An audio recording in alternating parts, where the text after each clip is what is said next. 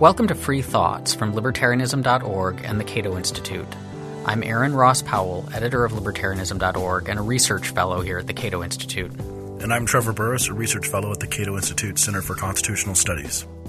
Our guest today is Neil McCluskey, Associate Director of the Cato Institute Center for Educational Freedom. Before we get into questions of whether the public schools work, if they don't, why, what alternatives there are, I guess I want to ask, why public schools to begin with? Because there are all these things that we as a society or even our government decides is really important, but then doesn't directly supply itself. So we give food, for example. Often health care. We subsidize these things all the time, but we don't set up government-run institutions that directly provide them. But we do for schooling. So why and how did we get here? Yeah, well, that's a great question. And there are a lot of ways we got to where we are, but I can tell you best probably sort of how it actually developed and then what the rationale was that was given to centralize government control, I guess add more government control, and then over time to centralize it. So if we want to go back to the beginning of this country, there was obviously education outside of the United States or outside of colonial America. But we'll start there because really our idea of public schooling developed contemporaneous with most other countries. And we sometimes looked outside to say, well, what were they doing? But you got to really start – you can start in England because this is really the beginning of colonial America. And in England at the time, the 1500s, 1600s, there's very little expectation the government would have anything to do with education. Every once in a while the king or somebody would exhort people, please educate your children. But this was something that was expected to stay in communities and that the church, depending on which country you're in, which church, could be lots of different religious communities, but that was considered their purview because this was something actually that was directly connected to religion, to God, not really to government, although of course there were always interactions with government and religion. But so you get to the first real people who intended to be permanent settlers in the United States. So you're not talking about really Virginia, you're talking about in New England. You're talking about the Pilgrims, Puritans. And they came here, and of course this is actually a already, relatively speaking, highly educated group of people come over, and they want to establish what is essentially a new religious society. But again, they brought these institutions that were still English with them, and there was an expectation or no expectation the government would have much say in education. What happened, though, was, when you were in the old world – you were in these communities that were settled. You had they were often largely just extended families, so there was lots of people looking out for the children, things like that, trying to inculcate the norms of the community. But when they got to the New World, you had a lot of people physically spreading out, moving to lots of land available. And what the Puritan leaders thought or feared was that they were losing a lot of what made them distinct as Puritans, but also that they were going to become susceptible really to Satan because they didn't feel there was enough Bible reading, that they may have lost a lot of the religious authority. So we're talking about right now about around the time of the 1690s, the Salem witch trials? No, not even there yet. So before that. Okay. I promise this will not take as long as it seems. No, but please, this is interesting. This setup is really kind of crucial. So in 1642, they actually passed a law that said, look, you have to provide your children with some sort of education. Now, often that was expected to be apprenticeship, but something so that you knew your children could eventually be self-sustaining, valuable members of the community.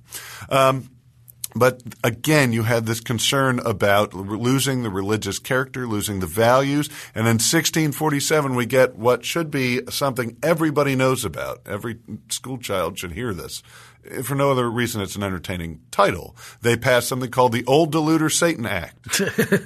And that many people point to as the beginning of public schooling. And what that said was if you had 50 to 99 basically households in a town, they had to retain somebody to teach the children and teach them to read as well as Greek and Latin, because the idea here was you'd learn to read your Bible and understand what your ministers were telling you.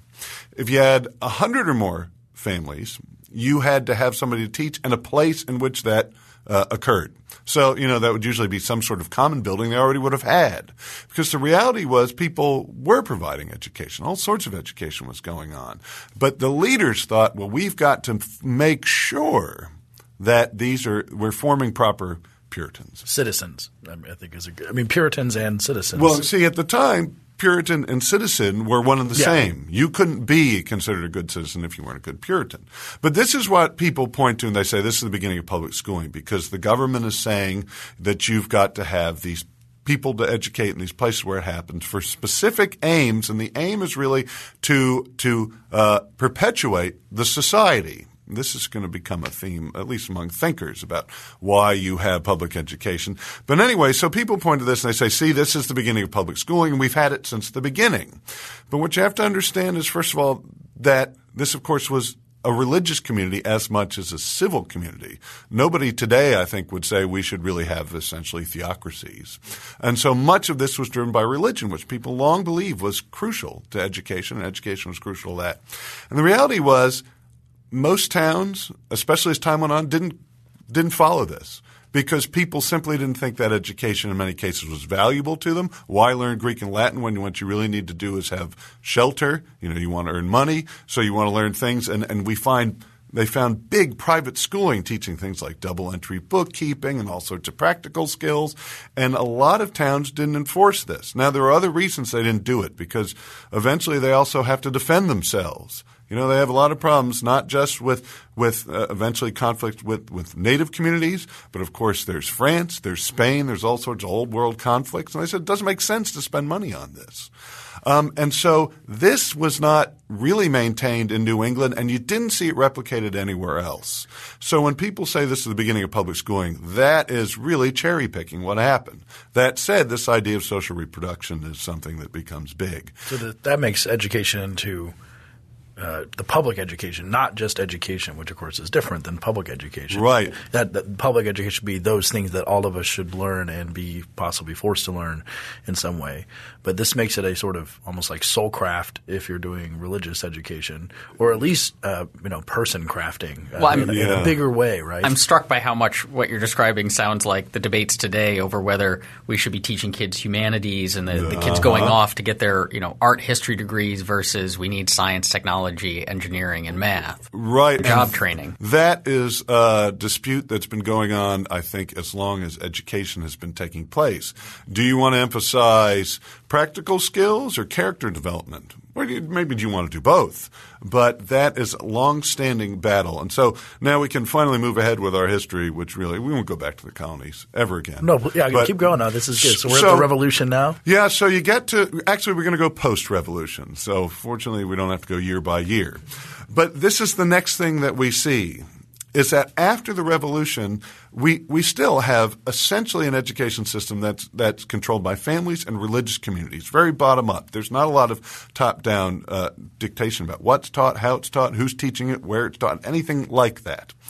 But you have sort of elites among the founders saying, look, now we have this democratic, to use the term loosely, society where the people are supposed to ultimately control how the government works. And they said what we've got to do is make sure they are sufficiently enlightened that we can trust them with the vote. That seems a little bit like circular because the people who are being voted in are now instructing them to be sufficiently enlightened. And that is certainly a problem. But you can understand what many of these people their fear is we don't want a mob that suddenly has power. We want them to be people who think like we do as the elites. Now, they don't think through a whole lot of the difficulty of this because, frankly, they don't have much practical experience with it. And the guy who's most cited for wanting to have a public schooling system that's big is Thomas Jefferson, sort of ironically. Although what he was saying is largely we want to have some basic education for essentially 3 grades in the state of Virginia so that we could teach people to be very wary of people who are trying to become political leaders and office holders. But so much of the discussion was we've got to inculcate good values. And, of course, good values was synonymous then for the most part with Protestant values among these people. There were some other founders, though, in particular Benjamin Rush, he was actually best known as the Surgeon General of the Continental Army, but a pretty important guy in Philadelphia. And he said, what we really need is public schools to make everybody the same, homogeneous, and therefore make them easier to govern. So there were some people who say we want them enlightened, others we want them all the same so we won't fight over stuff. That's a very scary concept of public schooling, but in a way, that's actually what became the norm. And then you get into Horace Mann in the 1830s. He talked a lot about we want virtuous citizens who we can trust with the vote, but also the idea of common schooling, and he was the guy who really pushed public schooling, was to make people largely the same, have the same values. And this was actually a problem in Massachusetts where he was the secretary, because you had first, before Catholics came in and really muddied things, big battles between Congregationalists, who were sort of the inheritors of Puritanism, and Unitarians, which is what Horace Mann was, saying, well, but what values do we teach? And so this is then we get to this idea, well, ultimately we need public schools to shape people. Eventually you also get the idea that, well, we should equip everybody regardless of their class with basic education so that they can move up and down the ladder. But you see, especially among theorists, this idea that what's really most important is that we shape citizens. We teach them to either be the same or sometimes to get along. So you go to the progressives now, and they actually have a big schism.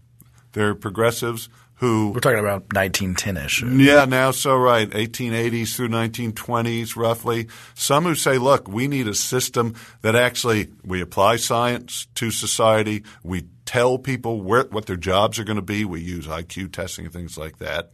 And then so we sort of engineer society from above. And many of these people are eugenicists, so they're definitely probably into the education system. Yes. Yeah, there are some unseemly combinations of thought. I'm curious about the rhetoric that was being used, because you say things like they thought we needed to make everyone the same so that they could be easier governed. Was that actually the language that was being used, or was that kind of the underlying message? Were they saying things more like we need to instill values in these people, and they were just assuming that the values that they were instilling, which are ones they held, were uniformly correct? Or were they actually saying things like we need to make everyone believe the same thing? Right. Well, so if you go to Benjamin Rush, he's very explicit in that. He says, look, we need to make people more homogeneous so that they can be more easily governed. That's not the direct quote, but that's a pretty close paraphrasing of it. More often you heard people say we need to establish these shared values largely, and sometimes they were explicit in saying this means Protestant values. They often said, look, let's not get into the sectarian debates within Protestantism. You talk about Noah Webster and people talked about this. But we can all – there are certain things all Protestants agree on, and that's what we'll teach in our schools. It's interesting, though, you do get into debates among these people even about actually pretty substantial debates about how much religion. So Noah Webster and Benjamin Rush greatly disagreed whether or not to use the Bible as like a textbook, because Benjamin Rush thought this was essential, whereas Noah Webster thought if we reduce it to a textbook, it loses its power with people. I think Aaron hits on an interesting point, though, because the rhetoric – I mean, very it's not very often that someone comes along and says, like, I want to control you. They usually say – well, they actually use words that you hear politicians using today. You go back and read John Dewey and read other people, and what you hear is we need to establish foundations of our shared values to move forward into a brighter future.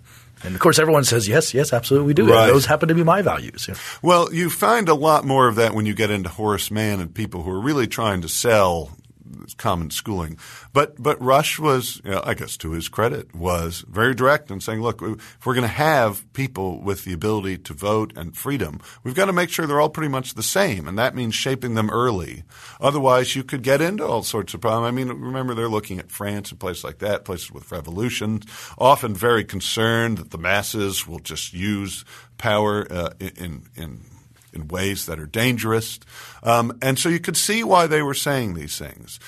Eventually, though, really when you get to the progressives, I think they're even more direct about it. They're saying, look, we have immigrants coming in, because now you got to understand, you get to the progressive era, you have people who aren't often Western Europeans, so you're talking about Southern Europeans. People don't – the Irish at least they were familiar with. But they might have been Catholic.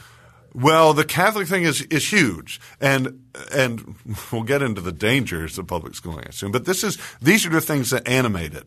And so a lot of eventually the 1840s and so a lot of the push for public schooling has to do with immigrants who are largely these Irish. But there's a big problem because nobody wants to – or I shouldn't say nobody. There was a lot of disagreement about whether you should incorporate anything Catholic, whether that is actually Christian, things like that. But it's in the 1880s that things really come to a head because it's not just Catholics, but these are Catholics from different parts of Europe than Northern Europeans. So there were Germans, there were Irish, but now you're talking about Italians, Hungarians, people like that who seem even more strange. And so there's an even more explicit drive to say these people must go to public schools and they must be assimilated. And that is the role of public schools. And also a role of public schools is to determine what your future is going to be, which not surprisingly was for the most part you're going to work in a factory, and prepare people for that sort of life, whether that's what they wanted or not. But on the flip side, you had Dewey, who loved public schools. I mean, he wanted social engineering, but he disagreed with these guys. He said, look, a school should be run where it's very student-driven. What students want to do is what they do. You think kind of like Montessori or something like that. And he thought the value of public schooling was to bring diverse kids together. So, yes, you would have to go to a public school, but it would be driven by those students, not dictated where they'll go. And that would teach them all to get along. And actually that's part of we have theories now. We have contact theory, which says essentially you bring people together in pursuit of common goals and they'll learn to get along, overcome their differences. So Dewey and these other progressives really differed. And then, of course, you get into the 1920s, you have Pierce v. Society of Sisters, which responds to a law that says essentially everybody has to go to a public school. And finally the Supreme Court says, no, wait a minute. The state doesn't own you. Although if you read Benjamin Rush, go back to the 1790s, he said, look, public schools should teach first and foremost you belong to the state.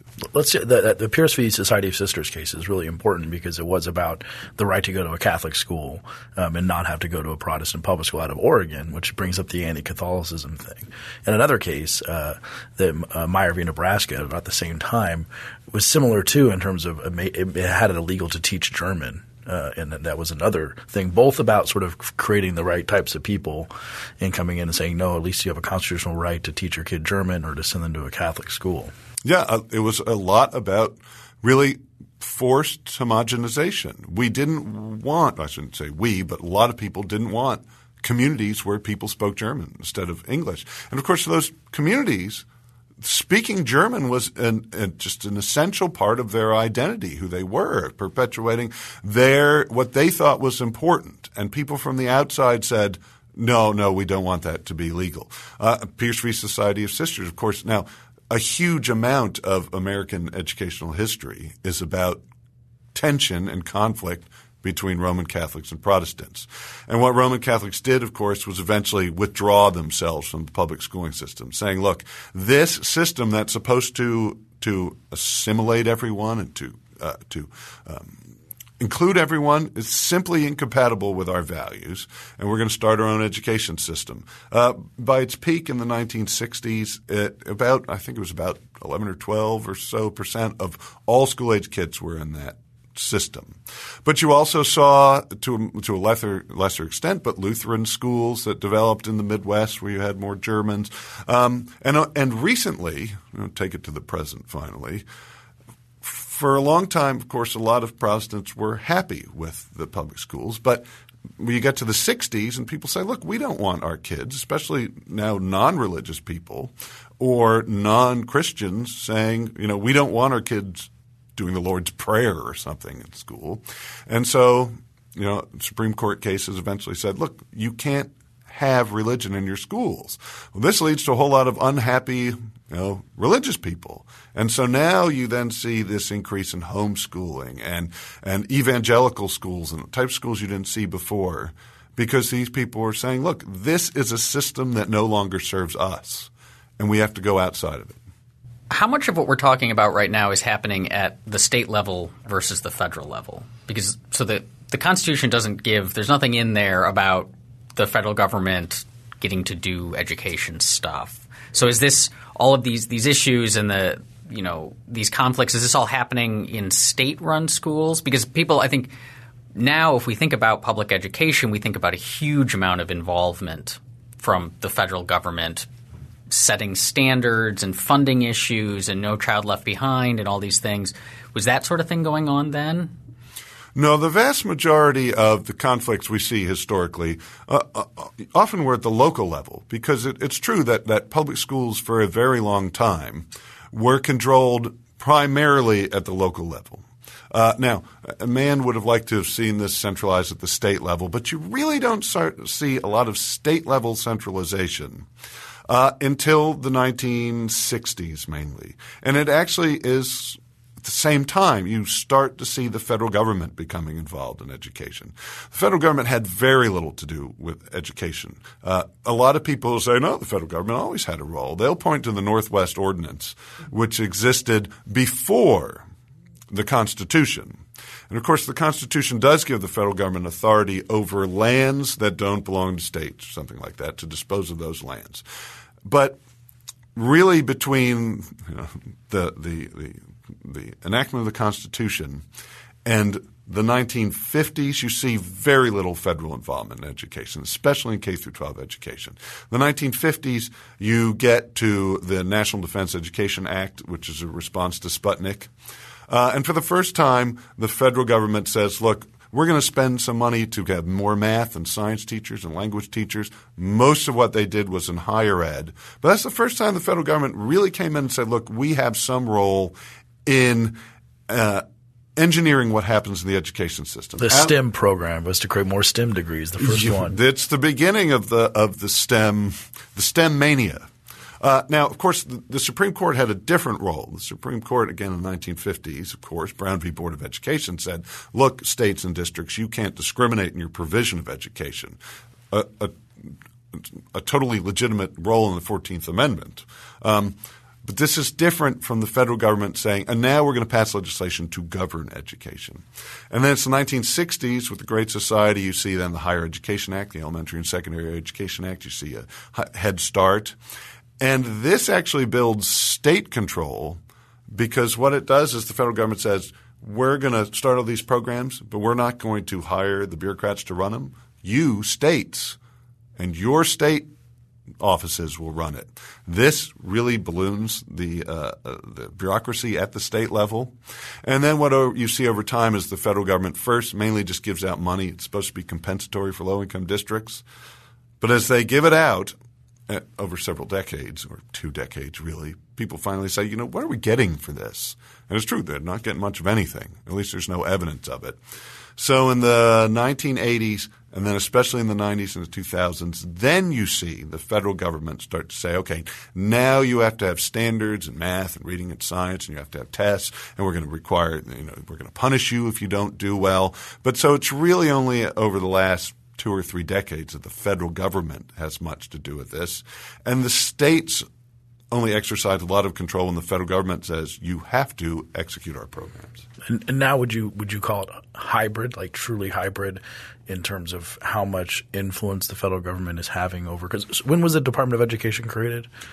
Well, so – It's Carter, wasn't it? Yeah, it was voted 1979, comes into operation in 1980. So, and their job was to administer these grants mostly probably, and maybe do studies and things like that. But now you have a partnership between the bureaucracies at the state level, and the feds are just sort of pumping money in and blowing up the bureaucracies at the state level.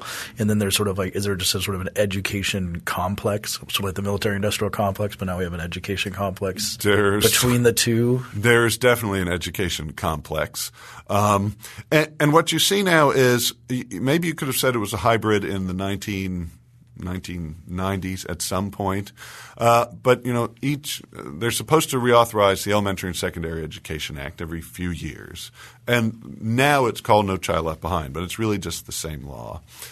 But what we've seen is really starting in the 1990s when it was called the Improving America School Act. I think they stopped calling it the Elementary and Secondary Education Act because it's better PR, if you like, It's the No Child Left Behind Act, and if you're against it, you want to leave children behind. But increasingly, the federal government started to say, first, your structure of your education system has to be based on one set of standards, one test, and assessment of students and schools and teachers based on that test.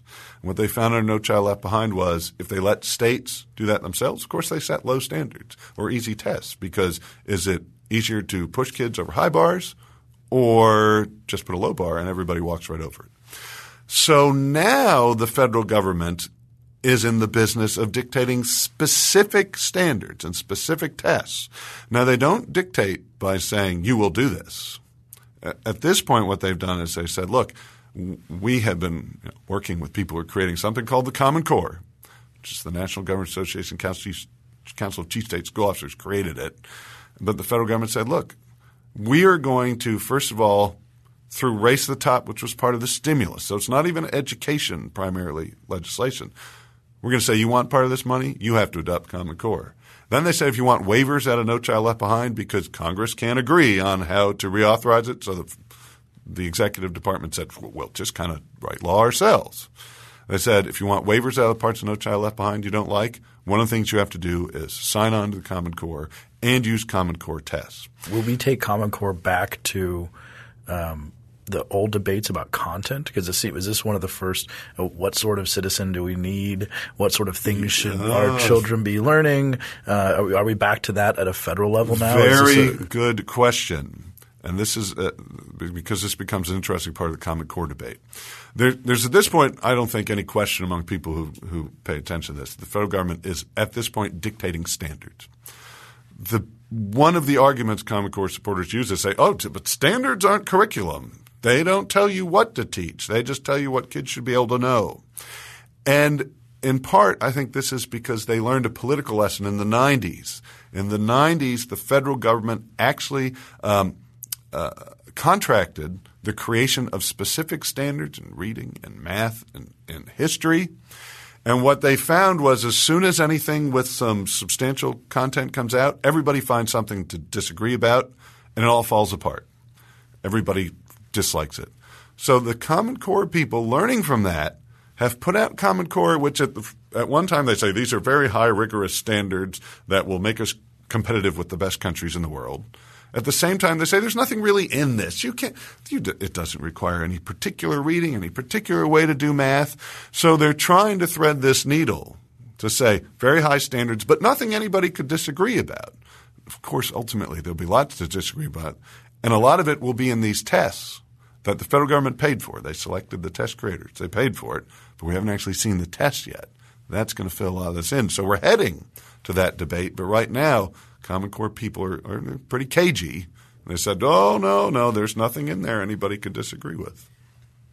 What's wrong with standards, though, in the abstract? I mean, we may have problems with the specific content of these tests or how things are administered, but this idea that, as you said, if you let the states set their own tests, their own standards, they'll set them low because they want lots of kids to clear them.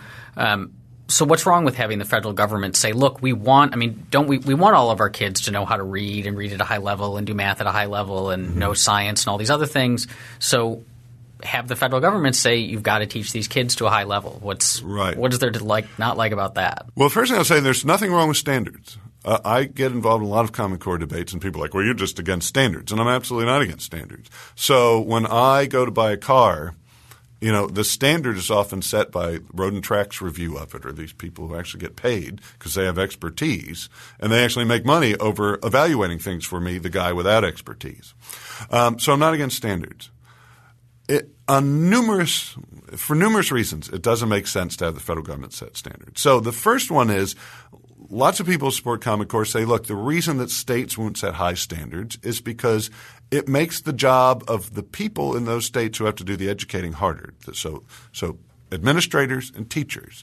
And not surprisingly, it's administrator groups and teachers groups who say don't set rigorous accountability for any of this because that makes our job hard. And they have disproportionate power because of concentrated benefits, diffuse costs. They have the most at stake in the system. Obviously, kids have the most at stake, but they have They don't have an interest group or enough. They're not as well organized as teachers. That's right. The 5-year-olds just don't do the lobbying they should. And so and even parents. I mean, first of all, it's very hard for parents to organize versus a union. But you have kids for a certain number of years, 14, 15 years, maybe 16, depending on how many kids you have. But after that, you're out of the system. The unions, administrators, the teachers, they're much longer.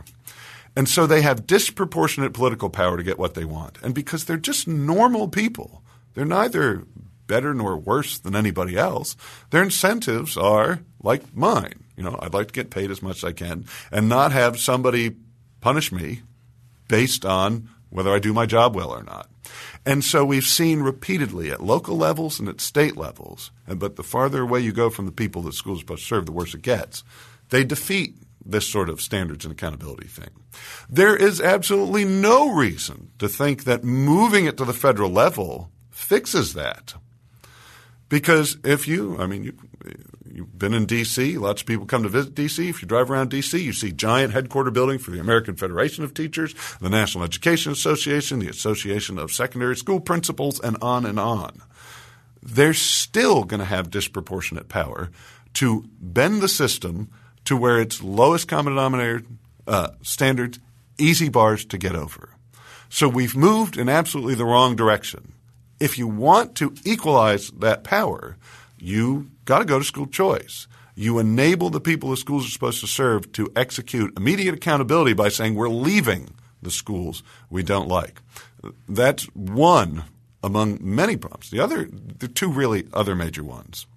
The reality is all kids are different, right? If you've probably met more than one child and you've noticed that, maybe they do different things. Maybe they have different interests. I know that my sister and I were totally different people in school. I didn't for a long time really care about school.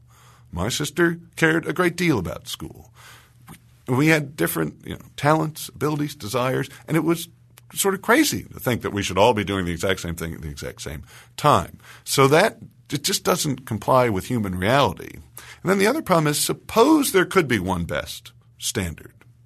The fact of the matter is we don't know what that is. We have ideas what standards we think are better than other ones.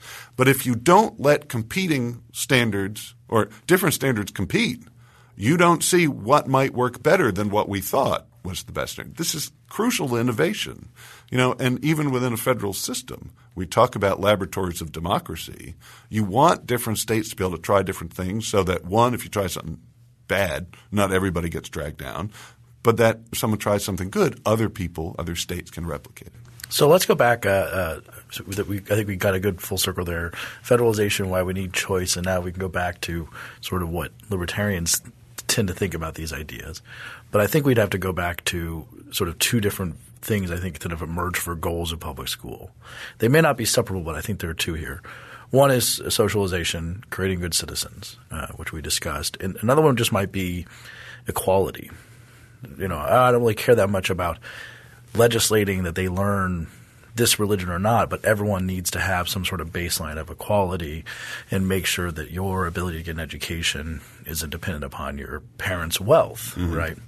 So in terms of that question, in terms of school choice, how do we fix that? Is school choice – if we don't even have a voucher system, is it going to really hurt the poor or the worst in this situation? So are you asking – how does school choice deal with the equality problem? It seems like it would deal with – it would not have centralized schools to try and make everyone into a citizen.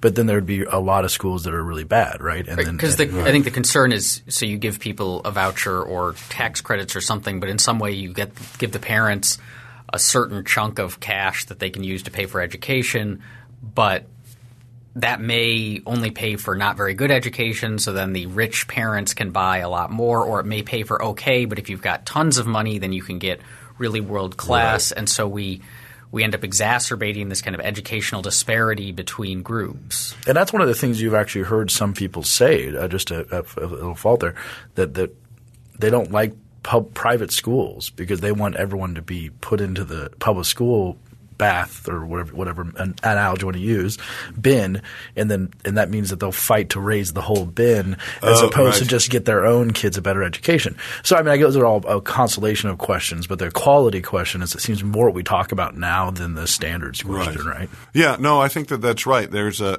big equalitarian argument for public schools to say, look, if you have school choice, it gives the rich an advantage and will cause greater separation based on class for the most part. First, you have to confront the current system and be very clear about it. For one thing, while schools have an effect, most of the outcomes we're going to see on tests and things like that are based on factors outside of schools. So I think there are a lot of schools that are inefficient. I think there are schools that do a bad job. But let's be very clear that much of those disparate outcomes are not because of the schools. And I actually think there's a lot of danger when people on the right, the left, the middle, constantly say we need to fix schools to get better outcomes. We have put on blinders to the fact that there are a lot of problems. Most of the problems are outside of school that lead to these outcomes. And we keep thinking, well, if we just make schools better, we can fix this. And the reality is, it seems quite clear we can't. That said, again, schools do have some effect. And the reality is, rich people, even with public schools, have way more school choice than anybody else because you choose your schools by choosing a house, where you're going to live. That means essentially your tuition is how nice a house can you afford. That gives rich people a much bigger advantage than if everybody were given a voucher for $10,000 or something like that. Now you can talk about – you could go to weighted student funding and things like that with kids with greater needs would get a bigger voucher and things, and that within school choice would be a way to equalize it. But we can't ignore the reality of the current system and act like people don't already have choice. It's just incredibly inefficient choice and extremely unfair. But choice it is nonetheless. And the reality is what we've seen is there's always this fear that, well, you'll have these low-income parents who are dropped out, won't be able to make good choices, whatever, or won't care. And what we've seen where we've had school choice programs and studied what parents have done is usually they make very smart choices, understanding their situation. The first thing they do is they say, I want a school that looks safe. And, of course, that makes sense because if your child isn't safe, that's a more immediate need than if they're not learning. But this is based in the DC voucher program in particular, this research, they found by the second year, once they'd found safe schools, they started to say, what are your test scores, things like that.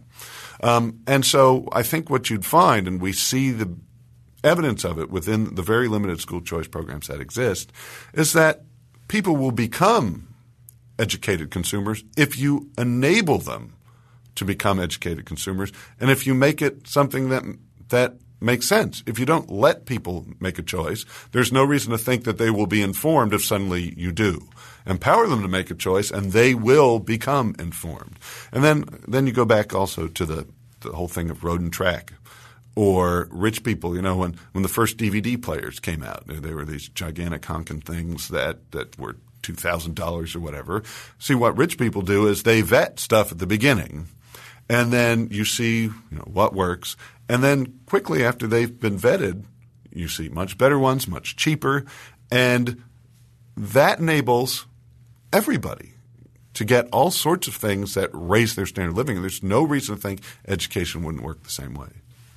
So far as school choice goes, there's three things that kind of get kicked around a lot that I was hoping you could distinguish for us or tell us and how they play into the kinds of policies you ought to have. So the first is charter schools. Are they a form of public choice or of school choice? And then the difference between you mentioned vouchers, but then I know at the Cato Institute, some of our scholars, we've published things about education tax credits. Mm-hmm. And are those the same thing as vouchers? How are they different? And is one better than the other? All right. Well, you've taken us sort of in the spectrum of school choice from the least desirable to the most desirable, at least in the opinion of some people at the Cato Institute. But so charter schools. Charter schools are sort of like a public-private hybrid, only legally they are to be treated as public schools. So the idea was that some public entity would allow private entities that ask them to run schools that are supposed to be free of many rules and regulations that govern traditional public schools. The idea being then you could have innovation and to some extent competition, but it was more based on innovation. And so now you have networks like KIPP schools and things like that, but in many cities and states you have kind of one-off mom-and-pop charter schools. But the original idea was the accountability came from, first, you do have to attract students who carry public money with them. It could be state money. It could be some combination of state and local money. It all depends on local laws and things like that. But also to get this charter as some ostensibly private entity, you agree with the public entity to what outcomes you're going to have. Usually you get a 5-year charter. Now I say public entity not to be sort of overbroad, but it really depends on your state. The norm is you have to go to a school district and say, I'd like to start a charter school in your district. May I do it? You can see obviously the problems with that. I'd like to compete with you. Can I do it? In many places you can appeal if the school district doesn't let you to the state, and some state could be a charter board of some type. Lots of different ways you could do it. But the state might override that district and say, sure, you can have that charter school there. And in some states you could even go to a public college or university that says, we'll give you a charter. And state money could follow you using that. The big problems with that is, first of all, there's lots of public control. Often those schools are not freed from most rules and regulations, and they have to use state standards and state tests because they are public schools.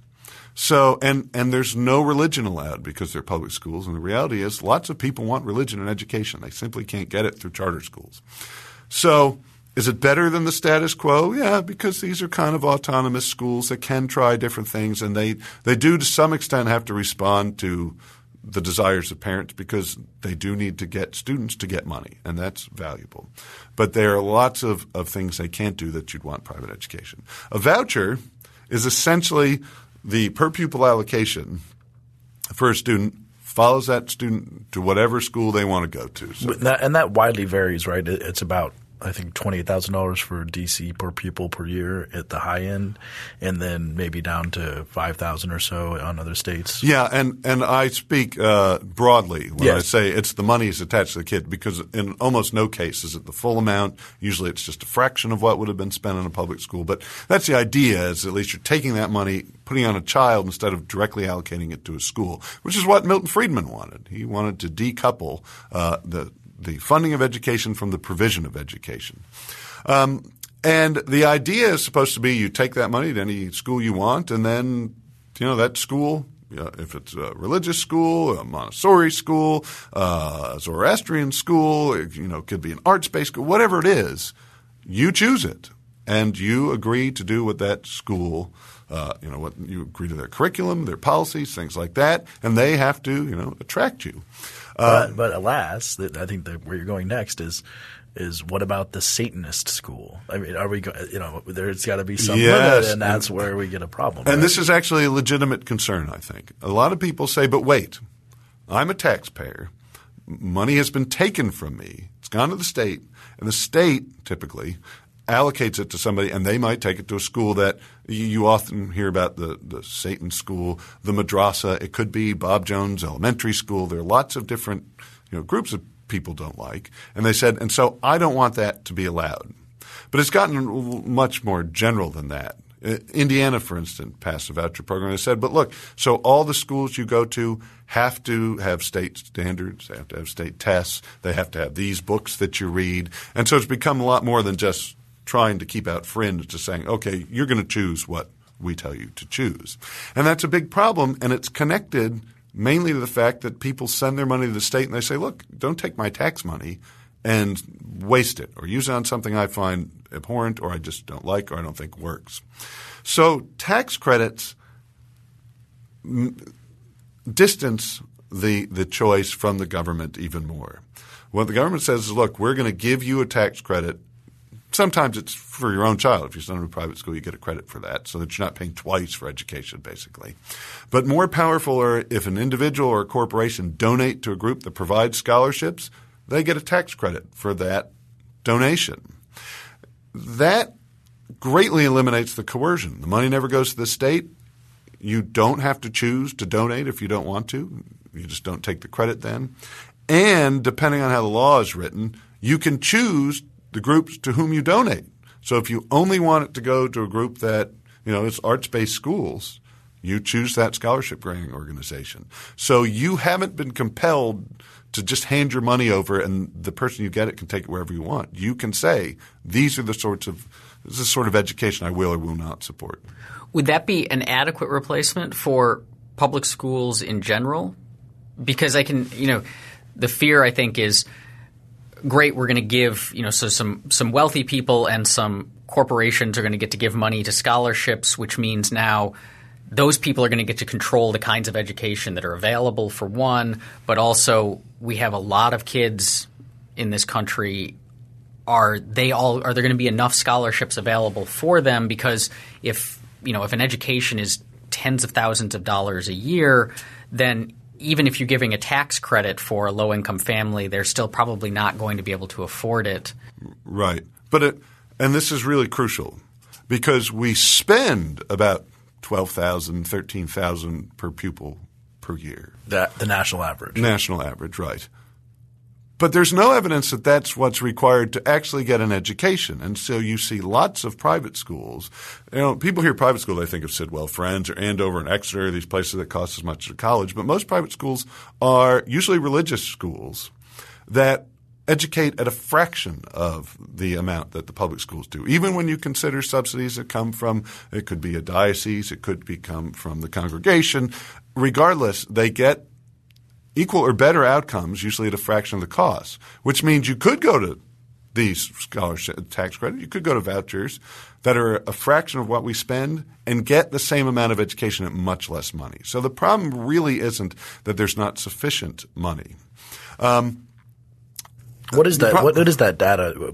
We publish a lot here at Cato, but the correlation between spending and outcomes is zero. And would you say that this is widely accepted? I mean, I know that's a big question, but I'm sure there's people out there who disagree or the money's not being spent wisely. But we've skyrocketed education spending, we've skyrocketed bureaucracy and administrative costs, and our performance levels are flat, if not negative. That's the way I see it. Yeah, widely accepted. Among people who study education, I think most would acknowledge that at least across the board, there's no question that we spent a lot of money and haven't gotten much for it.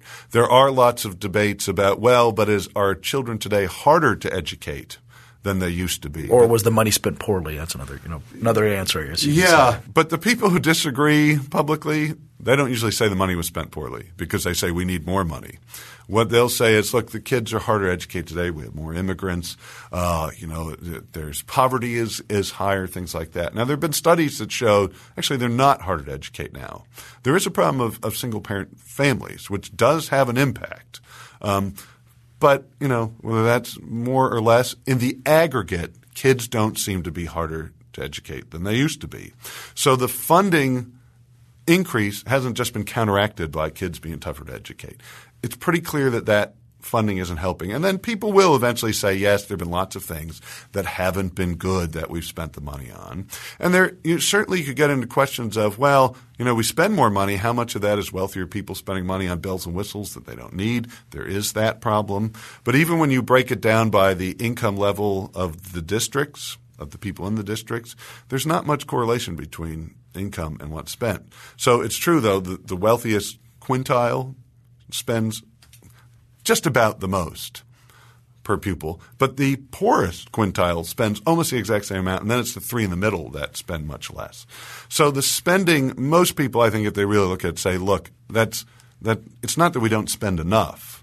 They may say it should be allocated differently, but the reality is, outside of people who study education, most people have no idea what's spent. And there are constantly surveys saying, how much do you think we spend per pupil?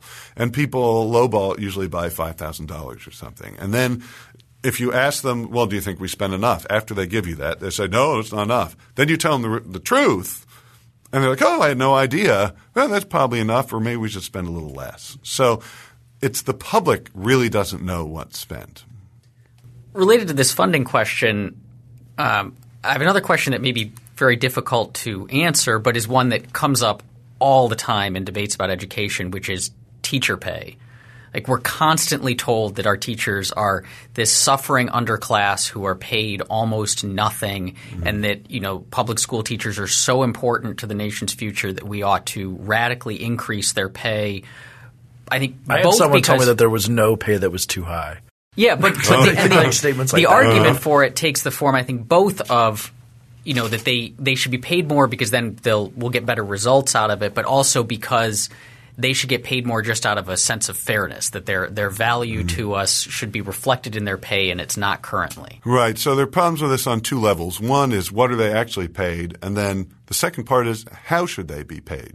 So usually when you hear about teacher pay, you just hear, well, their salary is X and other people have salary of Y. No adjustments made for the amount of time worked. Once you adjust for the amount of time worked, which is both, that there's summer vacation usually, but also how many hours in the day when you are working, do you work? The reality is teachers certainly do a lot of work. I mean, it's not just what they do in school. There's grading at home and things like that, but they've done time diary studies that found they don't really work the weeks when they're, on the job more on a daily basis than most other professionals with similar educational backgrounds. And then once you then control or you calculate an hourly wage as opposed to just a salary that's based on far fewer hours, you see that they get paid equivalent to accountants and to lots of other similarly credentialed professionals. So then that sort of takes care of the question of, well, are they grossly underpaid? If we as a society think, well, we know what the right amount is for a teacher to get paid. But, of course, that takes us to the second problem. Is every teacher identical? Of course they aren't. But when you have a government monopoly system, the tendency is to pay them as if they're identical because it's just easier to have one set way to pay people. And that's why, again, the problem is ultimately the system. So there probably are teachers who provide great value that lots of people would be willing to pay a lot, but they can't get that pay. They can't go to the school that everybody wants that can then charge more because people are willing to pay it because they get better outcomes, and then all the teachers get paid better. You're in the school district, you get paid the same as everyone else. If you are a math or science major who could command a lot more outside of teaching, sorry, you have to get paid the same as everyone else. So on a very broad average sense, teachers are not underpaid, if at least you say relative to other professionals. But the reality is we shouldn't treat teachers as if they're monolithic. We need to treat teachers as individuals. And the problem is we have a system that's simply incapable of doing that. So there may be teachers who should get paid $100,000, $200,000 a year. You see in Korea people who are tutors who teach kids online, who are very effective tutors, make tons of money. And we need to look at that sort of system, rewarding individual teachers based on their performance and the demand for them, rather than say, well, all teachers are overpaid or underpaid, because that just doesn't make sense because all teachers are different. So a lot of times when I'm talking to particularly teacher friends, which I have a few, sort of come up with some of these ideas and see what they think about them. But a lot of what I hear from them is that the problem is not the administration or the lack of choice or the money. The problem is the parents. The parents are the problem. I get the kids 8 hours a day, maybe if you just have one period with them, 8 hours, 1 hour a day, 5 days a week, and they get them for the rest of the time. And I'm expected to turn them into a great scholar. I can't do that. So how do we look at that problem and address it within a choice system? Well, that's absolutely a crucial point. Now, there are lots of reasons people might say the parents are the problem, but we've seen very clearly, as close as you can get to a law in social science, is that what happens outside of school is going to have way more impact on what happens inside the school. If you just think that how important the first 5 years are in your development, most of which happens outside of school. Not to say we want to put them into government schools because there's no evidence pre-K works either, but maybe that's another podcast. But in any event, it's absolutely true that those influences are much more powerful than what happens in school. That said, that can be used also as an excuse to say, well, look, there's nothing I can do about it. It doesn't matter what I teach them. I shouldn't even try. And, you may have teachers who do that. I don't suspect that that's the case for most teachers. I think they're saying, look, it really is difficult to overcome these problems. And I think as a society, we all tend to assume that schools could ameliorate these problems, and they just can't. But do we see evidence that teachers can be demonstrably better than other teachers? I mean, that's one of the things this could be used to say. It's like you give this to the best teacher in the world, they're still not going to be able to do anything with them. But is there evidence that shows that teachers there's a difference in quality? There is definitely evidence that you can begin to find that some teachers are better than others. The problem is it's hard to do it with hard numbers. So there's a big debate within education now about something called value-added metrics, where you're supposed to use test scores, and you would take a teacher and say, well, what's the average gain in test scores for their students? The problem is you have to then control for lots of things that happen to the student beforehand. You have to average what their gains were in previous years and average those things together. Ultimately, this value-added metric becomes a very difficult thing to do. So lots of people are trying to say, well, can we also add then observations of teachers and things like that? And I think the reality is that intuitively other teachers and principals and things have a pretty good idea of who's good or not, but it's hard to just to say definitively we are 100% certain based on this algorithm that this person is really good. Of course, when you're in a business or something, very rarely do they just say you are hired or fired or promoted based on our algorithm outcome. But in education, government run, people say it better be something that clear cut. How dare somebody deprive me of my government job? They don't usually put it that way, but that's the background is this is government either hiring you or firing you, saying how can you just let this principal subjectively determine that I'm no good and I should be fired? And there could certainly be problems with principals having personality conflicts because they generally don't get rewarded based on how successful their school is. So why not just make it easier? If you don't get along with a teacher, try and shuffle them out. So there are very real concerns here. It's also, I think, important to note that sometimes, parents they may care so much about their kids that they come in and become very bossy and bullying. That could certainly be part of the problem, and it happens from time to time. It happens. My wife is a teacher, and it especially happens more than from time to time. Yeah. Well, the gifted kids definitely. Yeah. And so in a way, you want those parents to be engaged, but you also don't want them bullying you and saying you better give Johnny an A or ignore what they just did. That was terrible because I said so. And what I think you'd see in school choice is that schools often would be able to say to those parents, look, you are making this very hard for us to do our job. They may ultimately, get evaluated. Take your business elsewhere. Yeah, exactly. And say, we don't want to work with you. And you would certainly see other private schools say, yes, we want the money. We'll take care of you. We'll do what we can with your son or daughter. But you empower the schools to a much greater extent too than saying, well, they have to take you.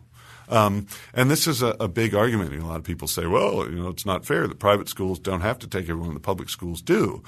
Well, the big problem might be that the public schools do have to take everyone. They have to try and be all things to all people, even though they may be just the one school in the district. And that's incredibly hard to do. The one thing I'd just quickly add, though, is when you see surveys of teachers, usually their biggest complaint isn't that they're underpaid. Most don't seem to think they're underpaid.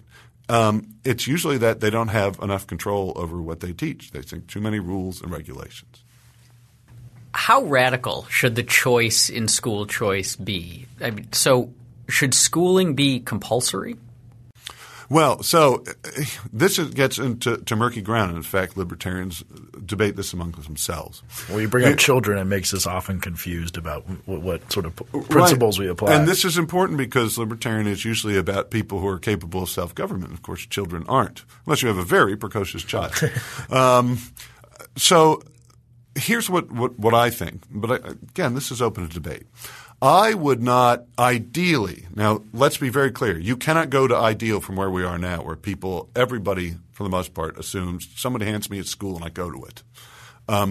But ideally I think what we want is a system where everybody is required to make sure their child gets an education. I think we don't though say that means everybody has to send their child to school. I think we treat it like we treat a lot of other things. If there's suspicion you are not educating your child, because I do think we have children, and this is what Locke said among other people. You have a duty to your child to educate them. And if somebody from the outside says, look, this person is not educating their child, then authorities should come in, investigate, and same as any sort of child neglect, say, okay, you need to do this. Otherwise, and there has to be a certain level. Now, where do you draw the line? That's tough to say. I think, the Supreme Court has said 8th grade. That's what they said for the Amish was, that should be where you have to take them. After that, your community can decide. I would say that you need to make sure that all kids are literate and numerate so that they have the basic tools to then pursue other education as they choose as they grow older. But the baseline should be the government's job is to make sure everyone's getting educated by policing when people don't do it, and that should be it. And here's where history, again, becomes very important. Most historians, even those who support public schooling, will acknowledge that most people were getting an education before there was public schooling. Literacy in the United States was very high before there was public schooling. So the reality is most people will educate their children biologically. There's been research that shows we have a chemical attachment to our children to want and to be compelled to get what's best for them. So most people, they think if it's not compelled, no one will do it. But the reality is people did do it, and there are lots of reasons to believe they would continue to do it.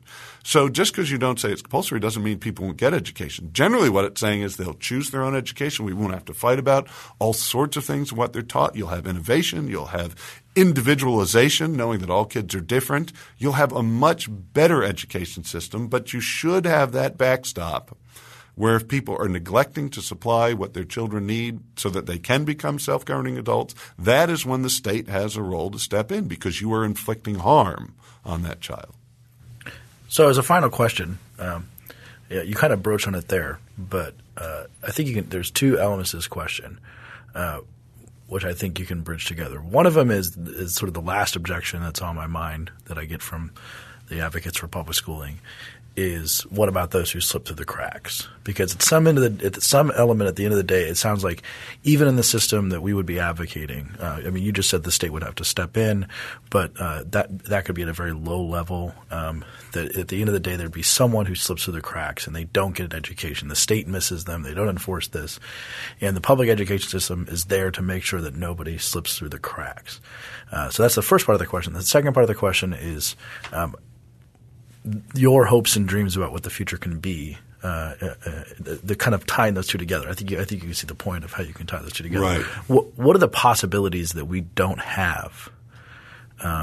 So that's the upside. What is the possibilities that we're not experiencing right now that we can't even imagine that a choice in education could bring? Right. Well, so the first question about people falling through the cracks, obviously that's a concern. And I think when we say that, people that the state has a role if it appears that a child's being neglected, that the state then steps in. And often this is because there are problems that happen before education ever occurs. Then we need to always compare to the current system. And the fact of the matter is all sorts of kids fall through the cracks all of the time. In fact, there was an op-ed, it might have been 2002 or 2003, I think it was on the Washington Post, where this person was writing against school choice saying, look, I was in the subway, it could have been the metro, I can't remember where they lived, but I saw this child who looked to be in bad shape, who should have been in school, and how would school choice ever help them? And I thought, you are writing when the predominant system is a public schooling system, and you are seeing this child who looks to be neglected, who should be in school, who isn't. So how is that system taking care of them? And what we've seen with school choice is parents will actually be better advocates for their children, be more energetic about their children when they feel that being energetic can actually cause something to happen. If you just say, as we often see in the school system, and this goes back to sort of what people are saying, the parents are the problem, you often see where people say, look, the public schools do what they can, but parents just aren't doing their job. Well, if that's what you say, then the public school system isn't being that backstop anyway. They're just saying, well, I can't do it. It's a problem for both, yeah. Yeah. And, then this gets into what I really think this might not be the revolution you're talking about. Like a lot of people think if we have school choice, you'll have more online education, lots of new innovative ways it's delivered. But I think what will really be valuable is if you go to school choice, I actually think you will get more of what the public schools were supposed to provide, which was kind of this social cohesion. And a lot of this goes to social capital theory. James Coleman's done a lot of work on this. But you will form real communities when people get involved in schooling and they choose schools that have shared norms, shared values, maybe shared just what they teach. But that builds meaningful bonds between people where they will begin to look out for other people's kids. They will begin to have sort of this mutual affinity. We won't all be atomized, just basically going where the government tells us to, arguing about what's taught, and then just accepting some lowest common denominator and hoping we get through within 13 years and get into a good college. And I think that's the real value of school choice, is it will end divisive conflicts. It will let people choose schools based on shared norms and values. And most importantly, because people say, look, but won't that lead to balkanization, where all the Catholics will go to school together and all the people who like arts will go to school or whatever. But the fact of the matter, what we've seen at the beginning of research into school choice is the building of meaningful bonds when people, for instance, choose a private school and they're people from different races. They see greater bonds between those kids in those private schools because they've chosen something where the bonding power of what they've chosen overcomes the division that's based on race or something like that. So what I think school choice would do is actually lead to the outcomes much more efficiently and effectively that we wanted from public schooling, which is people being unified, coming together, and becoming sort of a cohesive whole without losing lots of the individual things that make them distinctive that are crucially important to them as individuals. In other words, you sort of marry individual liberty with social, even national cohesion. Thank you for listening to Free Thoughts. If you have any questions or comments about today's show, you can find us on Twitter at FreeThoughtsPod. That's Free Thoughts, P-O-D. Free Thoughts is a project of Libertarianism.org and the Cato Institute and is produced by Evan Banks. To learn more about libertarianism, visit us on the web at www.libertarianism.org.